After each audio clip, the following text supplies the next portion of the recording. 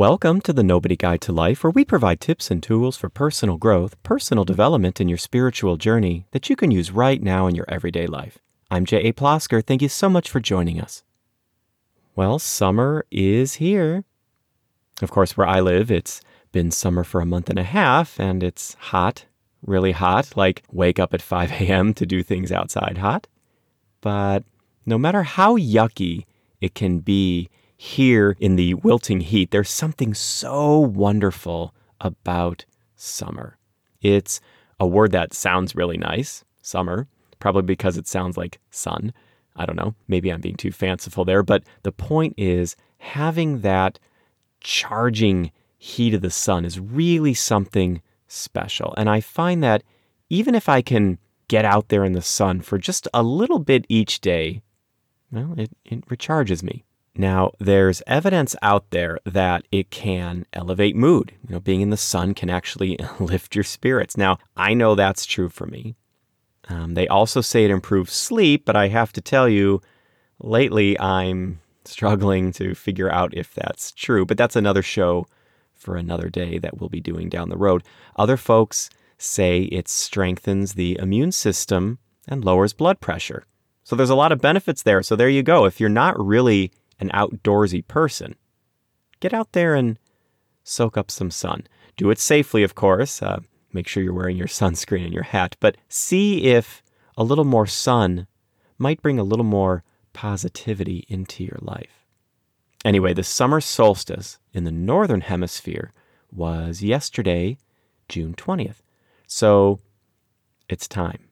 It's time to talk about sun. It's time to talk about heat and light. Now, in 2018, I devoted a show, episode 15, E15, to the solstice. And the response to that show was really nice. It was really positive. So I'd like to revisit that with you right now. If you've heard it before, well, revisit it with me. Just like the solstice, sometimes it's good to participate in repetitive cycles because they ground us. They keep us mindful and present. When we participate in the cycles of seasons, the cycles of the calendar, it's kind of like a roadmap for us, even on the inside. Things to look forward to, things to prepare for. So come along with me. Go out in the sun today, soak it up, and then spread that light to others. So here are my reflections on the solstice, cleaning, and reflections on areas in our life we might want to change, improve, or bring into the light. Please enjoy. Thursday was the summer solstice for those of you in the northern hemisphere, and that means that it was the longest day of the year and the shortest night.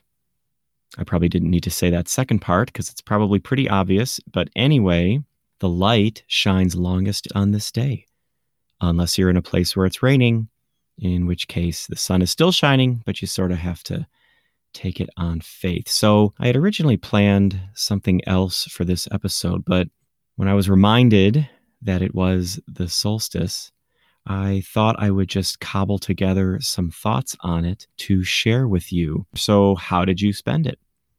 I sat inside and worked as usual because it was a weekday. It was a few days ago.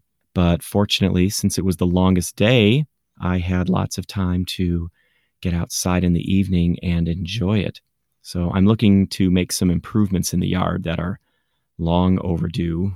I want to make it a more inviting space. So there's a lot of improvements to make back there. And so this is a nice time of year to make that happen. And there's something about that longest day, the 21st of June, that makes it seem like there's more time in general. And that's a good thing. It's a real treat because if you're anything like me, there never seems to be enough time in the day. And if there is, it still feels sometimes like everything just smears together, light and dark together. So when one task ends, another begins, and it forms a cycle. So I guess in that sense, it's a lot like the seasons, and it's always in continuous motion, just this wheel of seasons in a day. We live all year in a day. I think there was a short story by Ray Bradbury called All Summer in a Day. It was a depressing, I think I saw that years ago. If I remember right, it was about a girl who moves to another planet. And I think the sun only shines I can't remember if it's months or I think it takes years for the sun to come out and it only comes out for a little bit. And she misses it because I think some of the other kids on the planet aren't very nice to her. I'll see if I can find that story. And if I can, I'll share it in the show notes. But anyway, this whole business of solstices and whatnot, it got me thinking about these seasons of life as they happen in a day. And it starts with waking up. And that's when the seasons begin, and it continues with breakfast. Then work comes up. And then there's a small meal break, if you're lucky to get lunch, followed by more work. And then once that's over, there's another meal. And then if you're lucky, again, there's some time, you get to spend on the hobbies that you love or with the animals that you really cherish or the people you love. That's the good stuff. That's the summer of life. That's the stuff that we want to last. And there may be something else in there that you enjoy. And then you head for bed and the cycle starts over when the alarm goes off the next morning. And life gets like that sometimes, doesn't it? This never-ending cycle turns our life into a wheel of business or a loop of stress, or at least it seems that way. It's not really so much anymore about enjoying the sights or feeling the different temperatures or noticing how things are changing outside. It really just becomes this, like we said, this wheel of business, this wheel of stress. So the funny thing is that the moments of life, they're all unique. So like leaves on a tree in the fall or snowflakes in the winter, they're all unique. But just like leaves when they pile up or snow when it becomes a snowdrift, all that uniqueness just blends together and it just becomes one indistinguishable mass. Those unique properties don't really matter when things start to pile up. We just want to rake it up or shovel it away. I remember I went to college in the Midwest, and sometimes it felt like the winter days weren't, it wasn't December 26th or January 10th. It was just a gray day and a long line of gray days. And it's the same when you live in the Sunshine States. It's not always July 7th or August 4th. Sometimes it's just another in a long line of scorching temperatures or humid days. And I think sometimes we get into a space where we're always looking to leave the place we're in, the season we're in, because we want to find relief in the next season. When we're really hot, we think I'd give anything for winter to be here. And then winter comes and we think I'd give anything to see the flowers in the spring. But it doesn't have to be that way. If we really make an effort to shine a long light on some areas that we really want to highlight and try to make at least one moment stand out in a day, we can make things a little different. So I know I went on a bit of a tangent there. I'm sorry about that. So let's get back to this whole idea of the solstice. So that word solstice, it comes from the Latin for sun, so sol, and the word for stillness or stopped. So it's really about the stopping of the sun. So that makes sense, right? So I knew, from my studies in religion and whatever, that this time of year holds significance through history. So I did some research and I found out more about what it meant for our friends in the ancient world. So I posted a link to that history in the show notes. So just to digest that. So for the ancient Egyptians, this time of year really, signified the rising of the Nile. For the Greeks, the start of the new year. And in ancient Rome, married women would make offerings to the goddess Vesta this time of year and seek family blessings.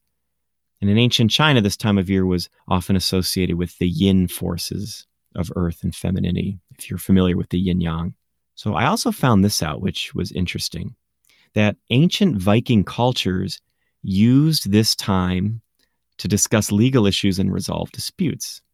Why is that interesting? Well, I don't want to project anything onto ancient Viking culture, but I find it interesting that the longest day was the time chosen to resolve disputes. So a few minutes ago, I was talking about how the days blend together. But no matter how much we think we're coasting, we're also experiencing, seeing, and feeling, taking things in all the time. And if we push all that away or just slide by, eventually the things we ignore come into the light and we have to deal with them, examine them, find a way to live with them or maybe in spite of them or even for them. And so disputes we have or with people, real disputes, they don't just go away. And if they fester, they can leave scars on us in the deepest places. And we need to deal with things, or at least go inside and get good with them. Now, you don't have to confront every person you feel has wronged you in some way. You don't have to go back to kindergarten and start going through your list. And you don't have to run around the globe apologizing to everyone you may have hurt or offended or seeking people out. Sometimes you just close your eyes and find that spot inside you where the event lives and shine a light on it, re-examine it, and find a way to get good with it. And once a year on the solstice, as the Vikings remind us, we get an external reminder of that. We get a little extra time to do that. There's a really powerful image in that. There's something very meaningful about having a little extra time, a little extra light to shed on our issues.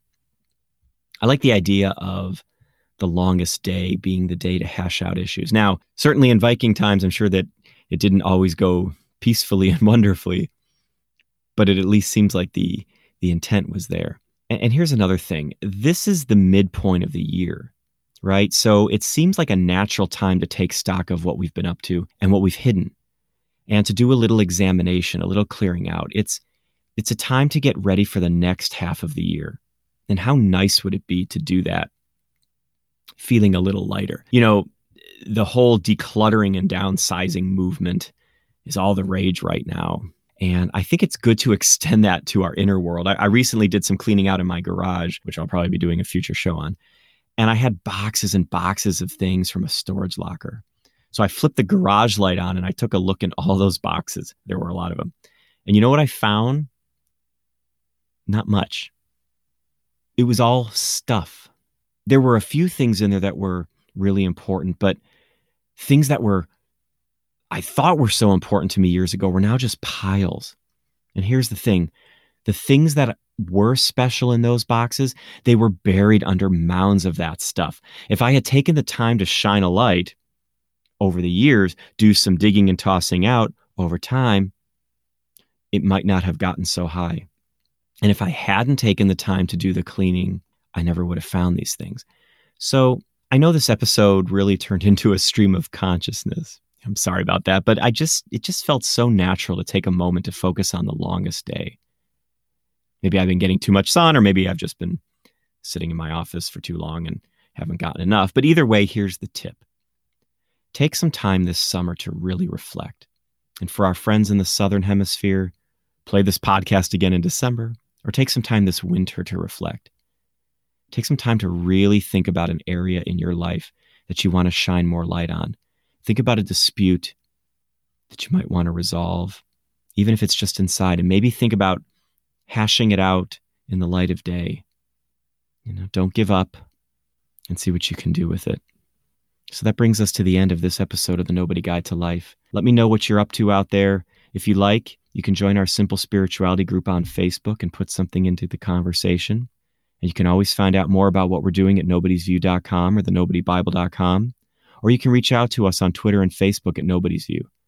If you like what you hear on this podcast, please consider a review or a subscription. We'd really appreciate it. Keep practicing and have a good week.